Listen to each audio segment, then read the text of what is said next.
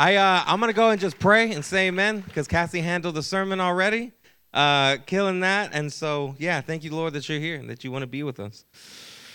Hey, before we get started, my name's Josh. I serve as the lead pastor here. I think all of y'all, you know what? Thank you. All right. All y'all know me. If you're watching later, listening later, and you don't know me, that's who I am. Before we get started, I have a couple things that I want to do.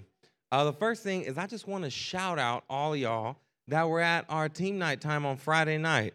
I got to say, I have, even just hearing from a couple of y'all, it was an encouraging time, I got to say. And I think that it painted a picture not just of where we are right now, but likewise of where we believe God is taking us.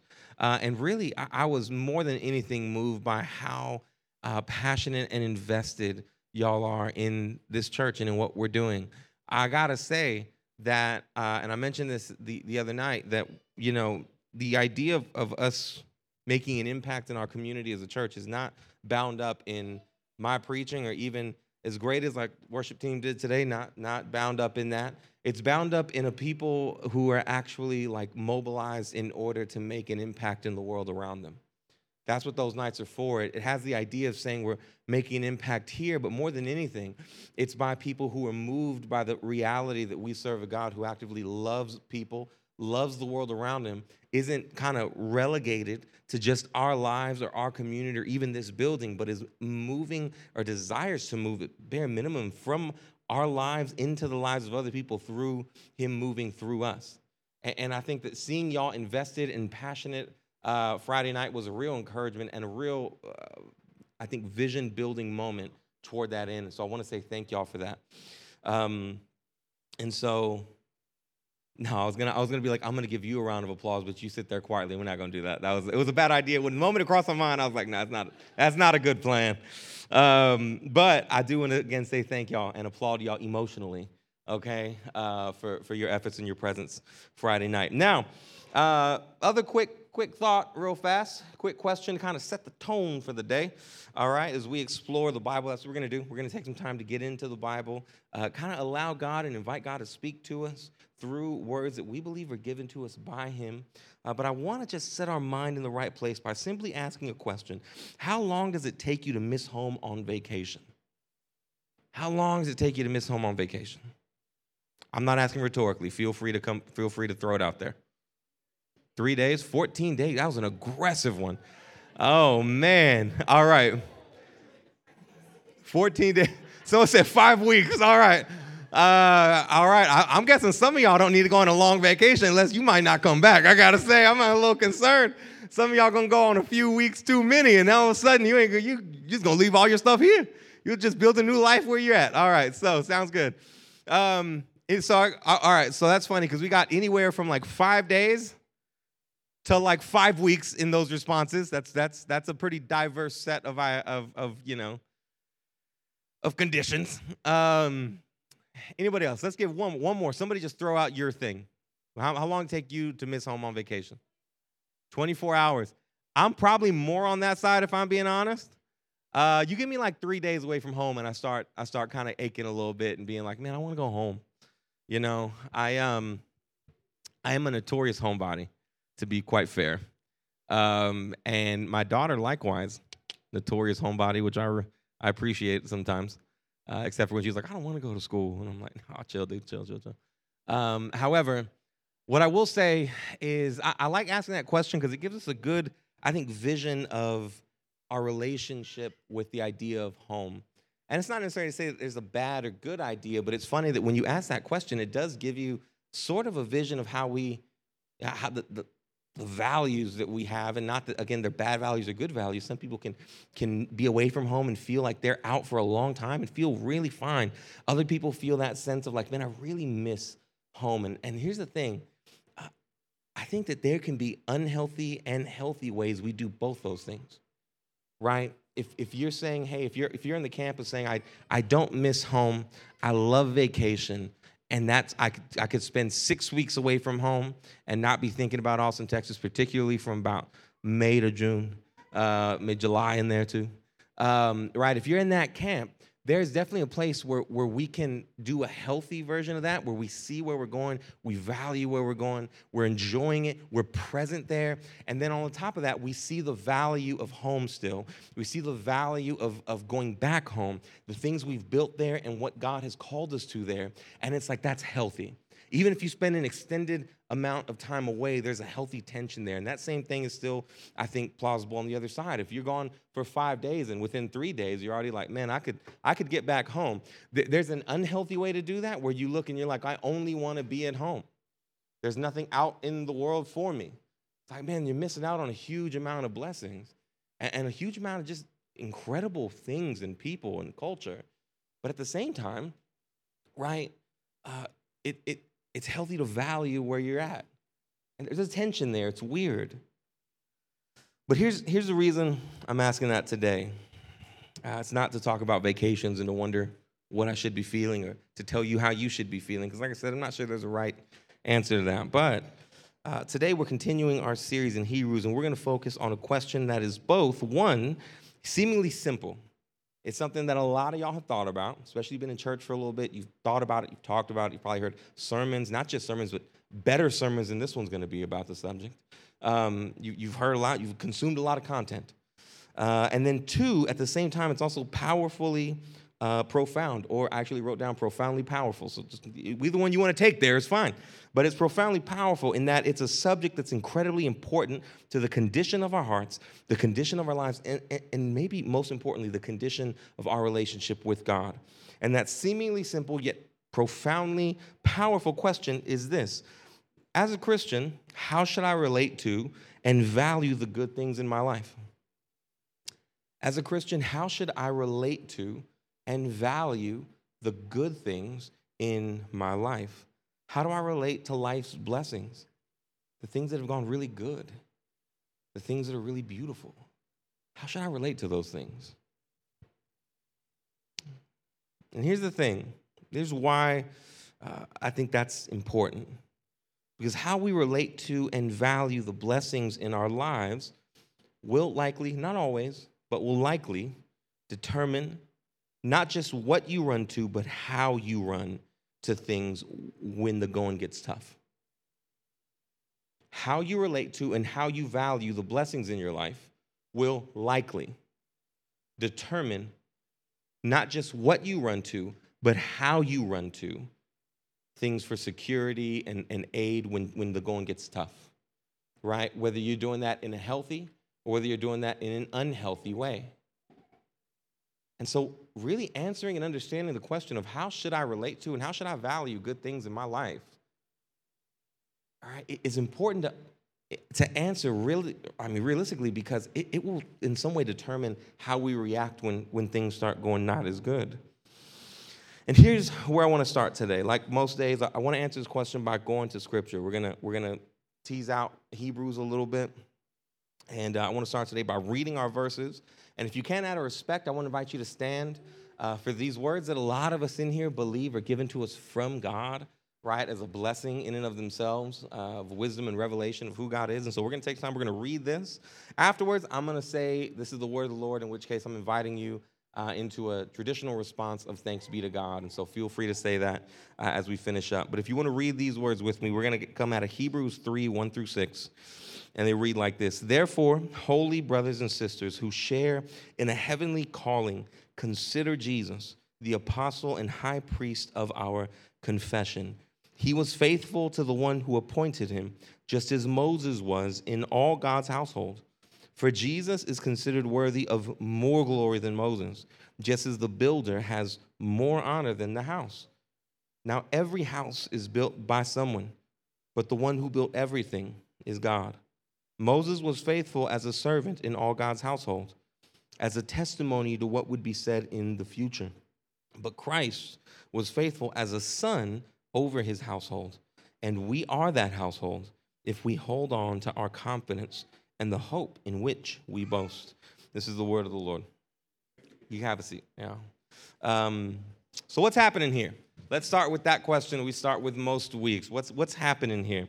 And I think that's always an important question to start with, even when you're reading the Bible on your own, in your own house, in your own time. It's really helpful to get things like a study Bible or things maybe like a small one-volume commentary to help you get an understanding of what's happening here. Because oftentimes we can only understand what the author of a particular book is trying to accomplish when we understand the situation that author is speaking into. Okay, and so what's happening here? What is the author trying to accomplish? And that starts with who the author's speaking to. And so how many of y'all remember some details from last week? Who is the author speaking to? Anything? Hebrews. Okay, the book is called Hebrews because most scholars believe that the author is speaking to Hebrews, okay, to Hebrews people, or Hebrew people. Now, a couple of quick, fun Jeopardy moments. Who is the author? Don't know. All right, one of y'all asked me during the week who the author was, and I gave you the answer I enjoy the most. Y'all can ask me that later. It's too much to explain right now. However, we don't know who the author was. We likewise don't know the region that the author is writing to specifically. There's even beliefs that this letter was really just written as a broad letter to encourage a variety of different people across the region, just because, in part, because it addresses very detailed Hebrew theology or Jewish theology, but likewise because it actually addresses a lot of different issues that may have been going on at the time. There's a lot of things happening here, but what we do know is that the author is writing to Hebrew Christians, those who have been Jewish and participated in the faith of Judaism and are now followers of Jesus. The audience is in life's hard moments, right? The audience is likely meant to be individuals that are struggling, that are discouraged, right? That in the midst of hard moments, yes, but also are discouraged in the sense that they're losing the will to fight. And I think that's important. Because I think if you and me are both honest, we can know what it feels like to be in life's hard moments, but to still have the will to fight. Right? We can relate to that. Those are seasons that are okay, if I'm being honest. Like, hard stuff is here. You feel encouraged. You feel like you can keep going. You're fighting. It may feel like a lot of pressure, but the weight of the world isn't crushing you. And it's like, man, I can, and that doesn't mean that the burdens are light. Sometimes the burdens are super heavy in that time too. It's not that your encouragement and discouragement is related to how heavy the burden is. If that was the case, then, I mean, we'd have really no miraculous stories that inspire you of people overcoming extraordinary circumstances, right? We wouldn't have that, but we do. And that's because people can still be encouraged and ready to fight despite how difficult life is. That's not these people, though. These people are discouraged and hurting. Life has been hard, and life has been hard in a way that has beat them up and left them absent of the will to fight. And here's the result, that now, as a result of being in a hard season, being discouraged and not really having the will to fight anymore, the result is that they're tempted to leave or add something onto their faith in Jesus. And that's really what almost the entirety of Hebrews is about. Last week, we said that at times the comfort our hearts need is the truth of who God is, and that's a lot of what the first section of Hebrews is about. It's identifying discouraged people and speaking powerful and big theological ideas to that discouragement. So we see these really big ideas take place here in Hebrews, and sometimes we can feel like, again, and is that really for me? Is that for, radical Christians or, fanatics or pastors or theologians of some kind? When really we see the author of Hebrews saying, no, this is valuable for you. And probably going to repeat that most weeks here because I want you to kind of not check out when we start talking about things that may seem harder to understand or things that may feel a little bit, quote unquote, superfluous. But really that kind of paints out what the whole first section of Hebrews is about. We see this in terms of last point, the temptation to leave or add something onto the faith, addressed even starting in chapter 2. Right, in chapter 2, the author starts to speak about angels. And it's like, what's the deal with angels? And here's the thing, is that in the New Testament, there is a small but real history of people being visited by angels or starting to place their faith in angels that really visited them and taught them a message that was contrary to Jesus' message. And so this happens in some of Paul's writing, and there's some issues with it. And as a result, the author of Hebrews is talking about some of these issues. There's also a concern about whether Jesus is a created being or a creator. Is he underneath and secondary to the person of Yahweh, the Father, or is he with the Father in creating everything? If he's secondary, if he's underneath the Father, then maybe he's like the angels. But the author of Hebrews makes it explicitly clear. The angel, if there's an angel that wants to try and turn you away from God, Jesus is greater than those angels. Likewise, if there's any belief that Jesus is secondary to Yahweh, to God the Father, and is equal to other angels, he's not. He's greater than those angels. And so that's really what chapter 2 starts to build out off of chapter 1 that starts with Jesus is God, right? He's power. That's what we talked about last week. And so that makes sense. Jesus is God. There's some angels out here that are apparently saying crazy stuff if you believe that, and we're shutting that down right now. Right? Chapter 2 checks out. But here's the thing. In our text today, the author identifies something else that his audience is turning to in the midst of their discouragement. This one's a little more confusing because he identifies Moses. Everybody say Moses. All right, and you might be thinking, well, that's not a bad thing. They're turning to Moses. That has to be really a good thing, and in some way it is. It is a good thing. Because if you just look at what this text says about Moses, we don't got to go through the entirety of Moses' history, but if you just look at what this text says about Moses, it's really powerful, right? If you go to verse 2, it starts really by saying that Moses was appointed by God, right? That he, that is Jesus, was faithful to the one who appointed him, just as Moses was in all of God's household. That tells us two things from that verse. One, Moses was appointed by God. And two, that Moses was faithful to the God that appointed him. All right, Moses, you're looking good right now, dude. Praise God for Moses. All right, but we don't just get there. We don't just stop there. But if you go down a couple of more verses, the remaining verses tell us something else about Moses, that Moses was faithful as a servant in all God's household. So not only was Moses a member of God's household, but he was a leader and a servant in God's household. Okay, so the verse itself actually paints some really beautiful images of Moses. It paints some beautiful things about him. And I think going above and beyond just what the verse is communicating to us, what we can understand, if you were a Hebrew Christian and you came from a world where you were in Judaism for the majority of your life, talking about Moses was an even bigger deal than just saying these few good things. He represented what I could only describe as a heritage of God's blessing. Your heritage, where you come from. That where you come from is God's blessing.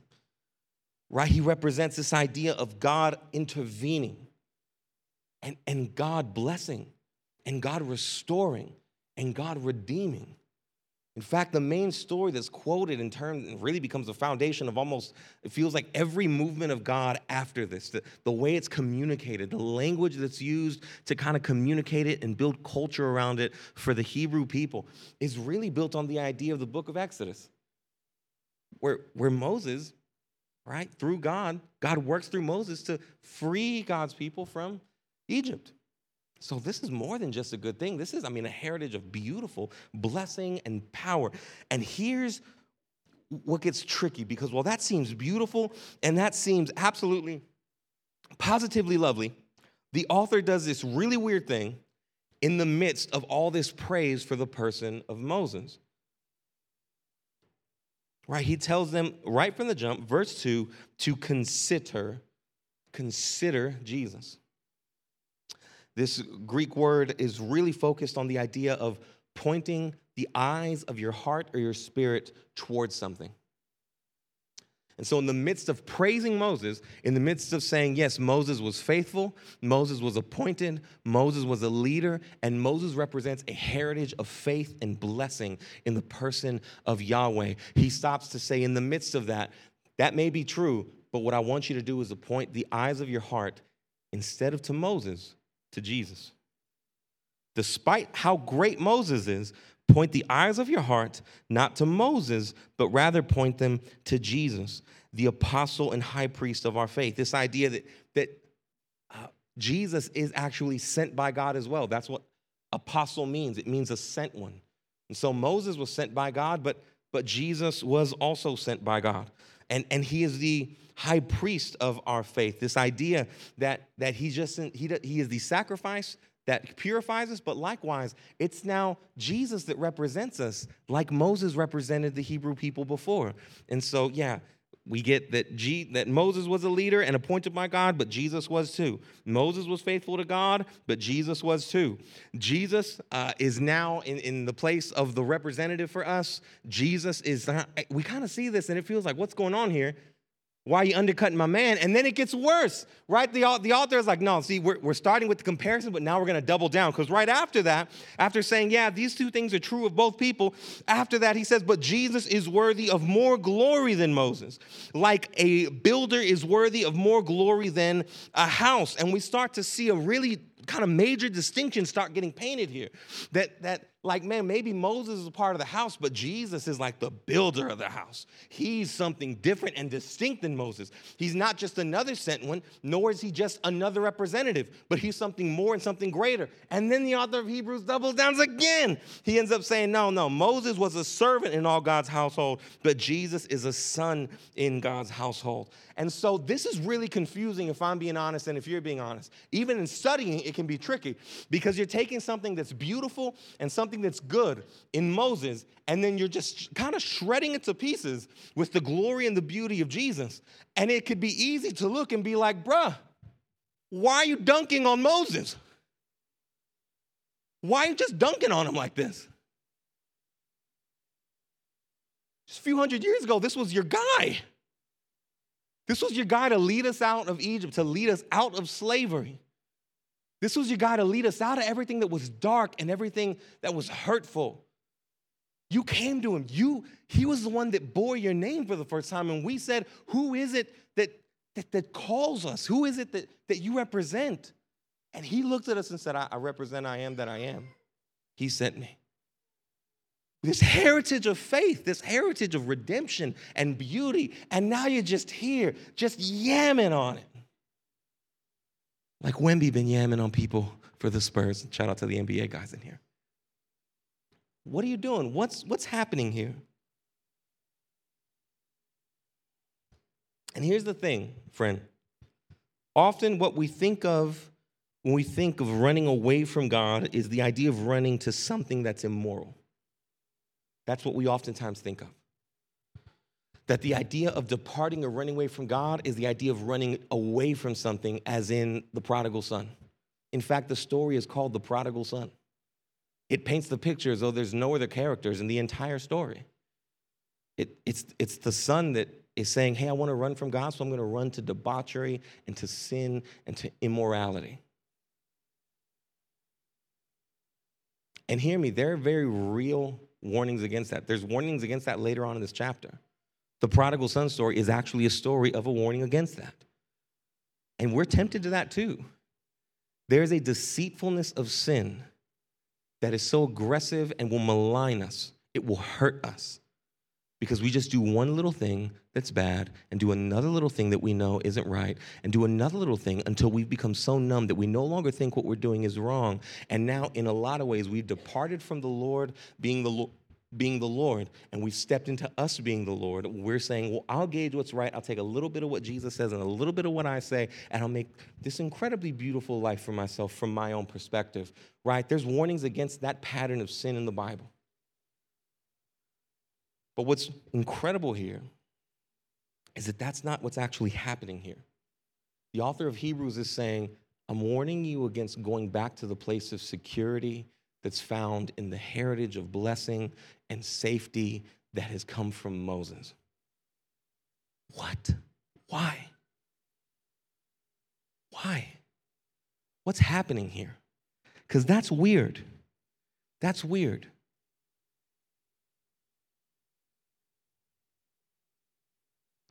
But here's what I think is at the heart of the author of Hebrews' concern, okay? Is that as we move from, in the midst of our tough moments, when we value the blessings of our life and we start to treasure them, so much so that in the midst of our difficult moments, we start to run to them in unhealthy ways. Something really tricky can happen in our heart, something really subtle, but something really tricky, and something that can be really scary. And it's this, that often in the comfort and security of life's blessings, Jesus moves from being the source to being just a source. That in the comfort and security of life's blessings, Jesus moves from being the source into being a source. And here's the thing, I initially had like a bunch of little words in here, but then I started to broaden it because, to be honest, this became more and more true of more and more things that I thought about. That when we are leaning on the comfort and security of life's blessings, Jesus can move from the source of our joy to being just a source of our joy. Right? What we seek to uplift us in the midst of difficult moments, that we start to just say, okay, Jesus is one of a host, a pantheon of different sources of joy. But then I was like, well, what else could we put into this sentence? And it was like, yeah, in the midst of the comfort and security of life's blessings, Jesus moves from being the source of our redemption to just a source of our redemption. What do I mean by that? Well, all of a sudden, I'm looking at Jesus to prove me as honorable and good, and I promise you, a lot of y'all parents, no matter how old you are, you know this feeling, that it can easily shift from him being the source to him being a source, because I'm also looking at my kids and basing how well I'm doing in life, how worthy I am, how lovable and successful I am. I'm judging my value based on their behavior. And so now, all of a sudden, because their behavior is going downwards, my value is going downwards, and my response is to choke that moment back into obedience, back into control, because I need them to be right, not for their sake, but for my sake. So now he's the source to just a source of my redemption. Now, I mean, let's just keep going. Lowly go key. We could do this for a while. So we're just going to be the last one, right? It's often, oh, bro, that's good. Keep it off. Comfort and security of life's blessings can make Jesus the source of justice to just a source of justice. Right? No longer is Jesus the source of my vision of the world being made right, but he's just an option in the world being made right. So take a little bit of that, but I mix a little bit of another philosophy of justice and another philosophy of justice. And before you know it, I've moved away from the beautiful vision of God's restoration of the world, and I've put myself in a place where I lift someone else up, but I batter someone else down. And all of a sudden, I have a corrupted vision of justice that says, well, I'm going to take everyone who is ethnically marginalized, and I'm going to uplift them. But to make things right, I'm going to take anyone that used to be uplifted, I'm going to cut them. Because make everything right. Right, I say this with a lot of earnestness, if that's a word. I still got some nods, so I'm guessing I'm good here. With a lot of earnestness and a lot of sorrow, that I really love the general direction that our society has taken in observing and helping marginalized communities. That's beautiful. I think the church should see that, and a lot of the church has seen that and thought like this is something we should partake in. This is actually the vision of the gospel. This is our responsibility. This is honestly our heritage. And so we should walk into that. What I have deeply despised and been very frustrated by is that in the church, what I get is the beautiful vision of brothers who are Hispanic, Black, Asian, white, anything else in between there, and them becoming one. That the justice of the household of God is taking those who are on completely two different planes and making them brothers in the faith. And I look out at some of the movements of justice that we have in the world today, and some of those same brothers, particularly the brothers that are white, are in the justice that's propagated in the world, they're cut down and made little. And instead of building up marginalized individuals, the brothers, particularly the brothers from the white community, are treated kind of small, and they're made little. And that is justice.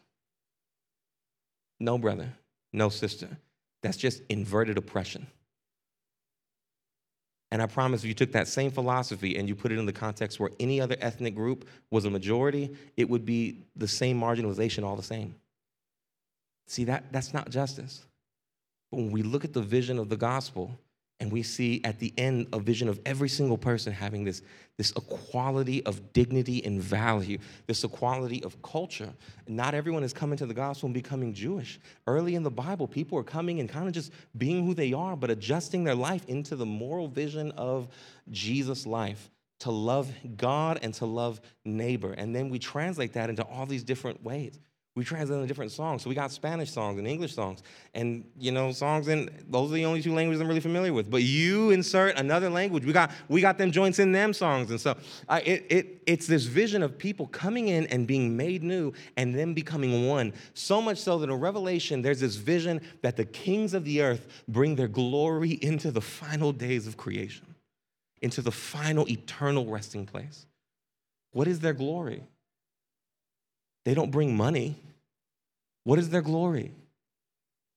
They don't bring castles or palaces. They bring the beauty of God's redemptive work in their culture and their people. That they would be one of a host of representatives that show everybody in a beautiful vision of God's restoration. That's the glory they bring in. But what an exchange for Jesus to go from the source to a source on the subject of justice. What an incredible and horrible exchange. And so you ask me, what's so bad about Jesus going from a source, or going from the source to a source? Man, it's situational, but a lot. It makes you vulnerable to, hello. It makes you, see, that was the Lord right there, I think that was him, I want to say. I'm gonna go with that. It makes you vulnerable to misstewarding what's in front of you, but it likewise makes the thing that you're serving, the thing that you're trying to bless, vulnerable to your misstewarding. Right? That's the great concern. Again, the example I used about children and family is a great one. And the thing is, not only do you see it, let's be real, and I'm going to be honest with some of y'all. Some of y'all have lived that. Some of us have lived that. Some of y'all struggle to look at God and to envision him well because the vision you have of God is one that will strangle your misadventures and demolish you with brutality and with anger until you are obedient, because his demand is obedience for his sake, not guidance for your sake. How? Because when comfort and life securities and security from life's blessings move Jesus from the source to just a source, we can tend to totally corrupt the calling God has for us. We can totally corrupt the things that are in front of us.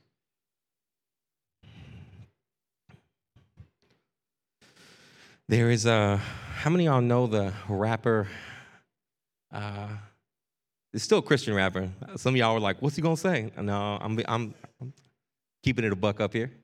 Andy Mineo. All right, so it's got some super Christians. No, I'm just playing. I'm just kidding. I'm just playing with y'all, kind of. Andy Mineo is a Christian rapper that was pretty hot a few years ago, I got to say. In fact, if you ever hear a commercial with the song Coming In Hot, Coming In Hot, that's his song. So now you know. However, about 10 years ago, he put out an album called Uncomfortable. I kind of forget the name of the album, to be honest. It was the one where his face was up against some glass. And it wasn't like a massively popular album or anything like that, but there was one song at the very end of the album that I remember when I listened to it when I was a young man. It stuck with me, but over the last few years, it's become something that I turn to quite regularly. And it's this song entitled Uncomfortable. And here's why it stuck with me. I just want to read, I was going to play it for you, but I don't want to do that. I'm going to just read you the lyrics to it, and I want you to just try to internalize it. The song begins, nobody told me you could die like this. Nobody told me you could die from bliss. Nobody told me. Nobody told me. We never, ever saw it coming. Live it up, live it up. Nobody ever told me you could die like this. Live it up. Live it up. Nobody ever told me. We never saw it coming. Live it up. Live it up. Nobody ever told me we could die like this. Live it up. Live it up. Corrupted by the comfort we love. When I was a young man, I liked the hook of the song, and I interpreted the hook of the song through simple comforts. I was in college at the time. I didn't really know what comfort was. I was either living with my parents, or I lived in what can only be described as the most essential or quintessential rinky-dink college apartment you've ever seen in your life. The neighbors downstairs were always high. The neighbors upstairs were always playing music really loud. It was just that environment. And then, in that moment, all I would really think about is, you know what? I want to be like really crazy for the Lord. I'm going to go to India. That was the way I thought, for real. Y'all, in my mind right now, I'm speaking to a bunch of Indians, to be quite frank with you right now. I assume that we're in India right now. I don't know how we didn't get there, because I was dead certain that's what was going to happen. I was over here trying to learn Hindi for 5 minutes. I was like, bro, this is really hard. This is nothing like English or Spanish. I cannot figure this out. But that's where I swore. That's how I saw that. And I thought, you know what? Yeah, God, don't let me be comfortable. God, let me go and just be radical all the time. But as I've gotten older, so many things have changed in my life. And more realistically, so many comforts have increased. When I had little, I thought, God, save me and spare me from an addiction to the blessings that I have so that I can be radical for you. But the thing is, as comforts have increased, my prayer has slowly been like, God, protect me from the comforts and securities of my blessings so that I could just be faithful to you. I just want to be faithful to you, man. Let me be faithful to where you're calling me. Let me be faithful to what you have for me. Because I can get lost in the securities, lost in the comforts that I have. And here's the thing, friends, I'm gonna level with you. Like when I was growing up, the vision that I had for what life was pretty far removed from the vision of the life that I have. Like nobody really had a lot. And as a result, I gotta level with you. You see my life right now as properly normal. I live a proper middle-class life. But the struggle from your perspective to my perspective is that my proper middle-class life is also my dreams come true.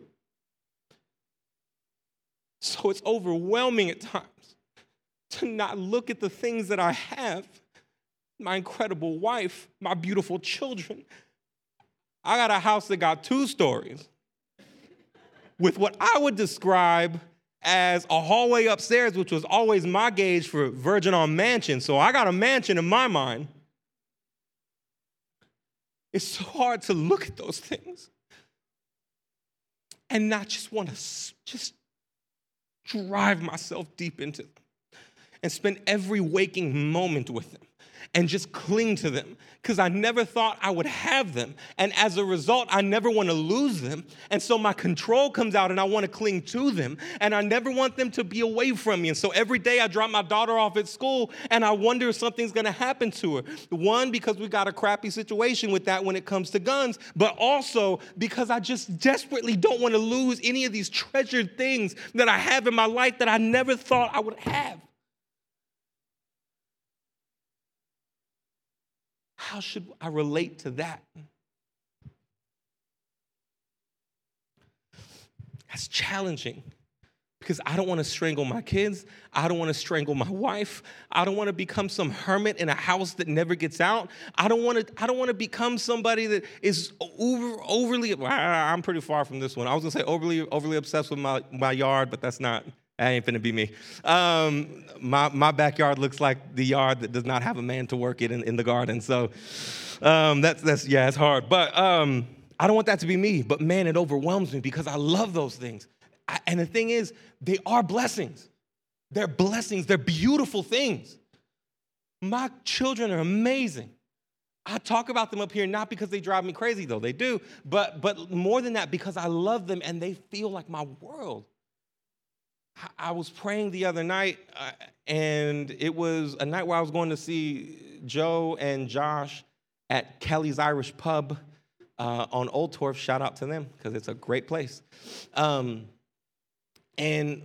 on the way there, I got there a little early, so I sat in my car and I used the evening prayer guide that we have on our website, and I just prayed that. And as I prayed it, and I was thanking God for things, the thing that popped up most in my heart was my wife. And so I just texted her and told her, like, man, you're an incredible wife.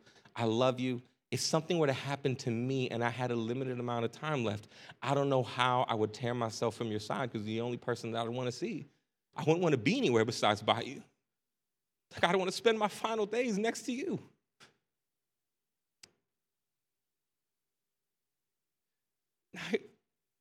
That's beautiful. And you can go, oh. But in the span of those final days, there may be other things that God has for me. And her side may not necessarily always be the side that I need to be at. There's a history and a beautiful vision in the New Testament of individuals that were locked up in jail, who had to send off people that they loved, who had to feel lonely, had to feel hurt, had to be by themselves sometimes, had to lose things that they thought were valuable, and had to adjust the things that they saw as valuable. Like, there's a history and beautiful story of this. And the beautiful vision that the Bible gives us is that in the midst of all of that change and all of that loss, that there will be something that doesn't just cover you or fill in the gaps with something that's exceedingly better in terms of its value, in terms of its eternal promise, in terms of what it provides. Man, like, I want to be a part of that story. But if I'm being honest, and here's the thing, if you're being honest, a lot of what prevents me from being in that story is simply how highly I value and how tightly I cling to the comfort and security of life's blessings.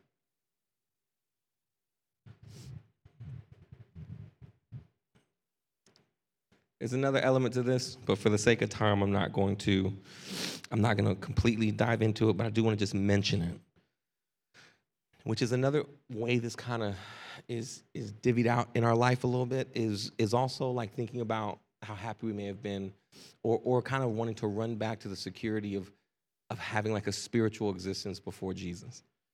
And I want to address this because I think that this is a reality of where we live.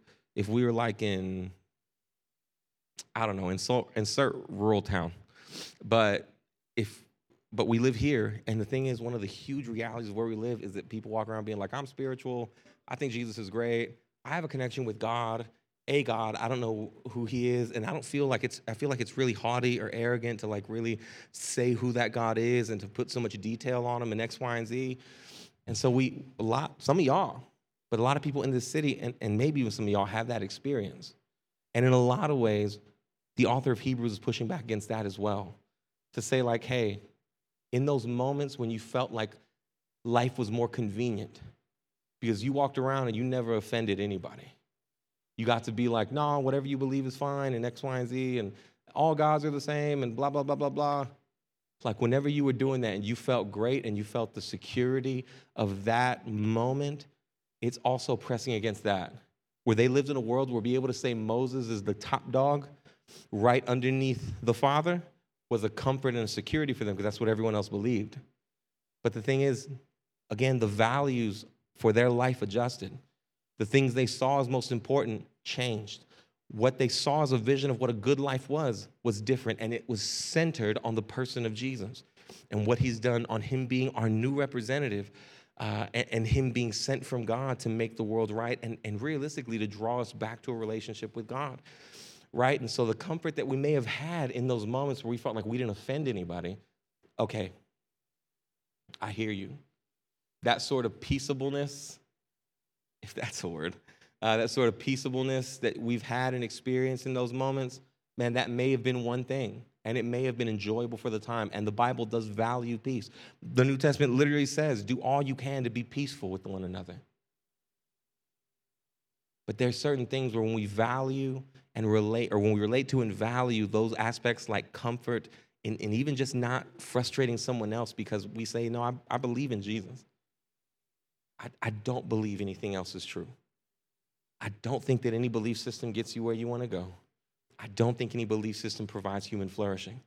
I believe Jesus is the exact expression of the nature of God, who came from God in order to bring about justice and in order to make us new through dying on the cross for sin and resurrecting in new life as a down payment of the restoration that is to come, and that there is no way to life save him.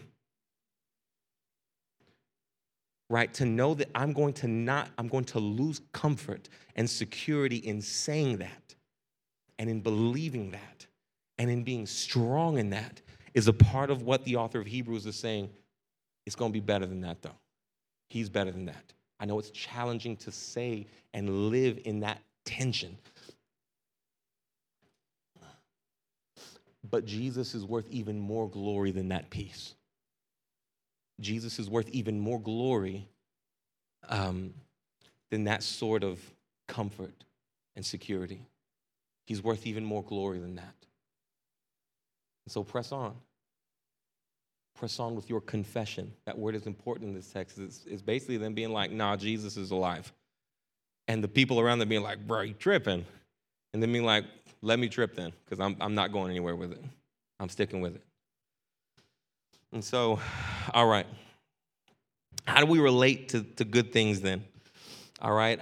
Maybe you have felt what I'm saying in some way where it's like, man, I know what it feels like to really love the comfort and security of life's blessings. And I feel like God is asking me and calling me, maybe more importantly or more emphatically, away from those blessings. And I want to focus on being for him, being faithful to him, and maybe even beyond the scope of faithfulness. I want him to use me in some way. How do I relate to these good things that draw me and ask me to come to them and really that I'm tempted to come to? They don't necessarily even ask me, but how do I do that? Well, a couple of things. First one is this. Don't treat them as evil, right? Don't see them as evil, right? And don't value them as ultimate. Don't see them as evil. Don't value them as ultimate. Why? Because there is likewise a very fanatic approach to the idea of holiness and faithfulness that makes good things into evil things, and then that damages God's, I think, calling in our life to steward the world around us well. Right? I've seen people mistreat or misalign with the world around them for the sake of just feeling like they're honoring God. And here's the thing. I've said this to a couple of y'all through the course of the past few weeks, and it's something I feel like I'm learning in my own life. But idealism is beautiful. Idealism is powerful. Most incredible things that you experience in your life and most incredible things that others experience in their life is likely due to somebody having a wildly ideal vision of something. Like, it's going to be this, it's going to be that, it's going to be perfect. But the thing is, idealism is the source or origin of incredible impact in the world, and it's also the source and origin of incredible pain in the world. Because you can either be ideal and demand the ideal and demand perfection from people in a way that scars them and hurts them and leaves them pained, or you can have an idealism that compromises and invites and is compassionate, that oftentimes, while losing the exact vision of idealism that you started with, tends to make an impact in their lives down the road. It's not letting go of a vision, but it is applying that vision properly to someone's life where they are and trying to get to impact, not ideal. And here's the thing. When it comes to not seeing things as evil, don't see them as something where it's like, oh, the ideal thing is that I only think about Jesus. No, because we see Jesus in all these different areas. That's what makes them appealing, to be frank. Like, we see Jesus in the beautiful blessings of our life. And so that's why we're drawn to them. So don't see them as evil. They're not evil. The blessings in your life are not evil. I want you to enjoy your home. I ain't trying to see you move into a low-income neighborhood and renovate that bad boy to the point that it's completely lost, that house used to be a part of the community. That's called gentrification. However, what I do want to advocate for is that you would honestly love where you live, that where you live would be a sanctuary, that you would find a rest there. Not just that it would be some type of avenue for mission, because it's more than that. It is still more than that. If you have people in your house every night and you're like, my house is an avenue for mission, I guarantee you, your life is going to be exhausting. So it's in addition to being an avenue for mission, it's also a sanctuary. It's also where you come and find rest and joy. I want you to enjoy your backyard more than I do. I want you to enjoy your children, and I want you to enjoy your family, and I want you to enjoy good food, and I want you to enjoy your car. I hope you have a nice car. All those things, all of that. Don't treat them as evil. They're not. Thank God for them, in fact. Thank God for every little thing you have. Thank Him all the time. Just don't treat any of those things as ultimate either. Don't demand from those things more than they can give. Because if you do, you're vulnerable and they're vulnerable. You have plunged both of you, both parties, into an extremely vulnerable place. So don't see them as evil, but likewise, don't treat them as ultimate. Second thing is I want to put us back at consider Jesus, verse 2, right? Consider Jesus. Holy brothers and sisters, consider Him. What does that mean? Again, we said it earlier. Set the eyes of your heart, the eyes of your spirit on Him, right? That's the goal. And so enjoy and take advantage of the gifts that God has given. He's given those things. He gave them the blessing of Moses, and He gave them the blessing of redemption and restoration. He gave them all those things. And they are actually utilized across Scripture as testimony of who God is and what He's done. And it's good to use those things like that. But set the eyes of your spirit, the eyes of your hope on Jesus. Right? Remember to remind yourself of what He's done and who He is. Remind yourself that none of these things love you the way He does. And none of them are going to provide for you the way He will. That at the end of your days, when you close your eyes, for the last time, it will not be any of these things that you see. Not a single one. Not a one of them. As beautiful as they are, as opposite of evil as they are, as incredibly good as some of them are, when you close your eyes, it will be not one of them that you see. It will be Jesus. So, what am I at here? I stopped the timer. I guess I was like, whatever. I think I'm just gonna pray for us. I had another analogy, but it's silly and not worth telling. It's about sports teams. Don't worry about it. So let's go ahead and pray, and then we're gonna take some time in communion together. Father, thank you so much for the good gifts that you've given us. Thank you, Father, that so many of us have incredible things in our life that we're so overjoyed by. Thank you that there's things like careers in this room, and there's things like incredible destinations of impact, and like that's amazing. Thank you, God, that there's things like comforts like friends and deep relationships. Thank you that there's spaces like family and houses that are sanctuaries, and there's cars that are comfortable and make commutes just incredibly simple. Thank you that there are incredible blessings in this room to which we can look to you and thank you for, Father. But we ask now as your people that you would help us and that we would not make your Son Jesus and move him from the source into being a source. Help us, Father, protect the world around us, protect our lives and our hearts by preventing that in our lives.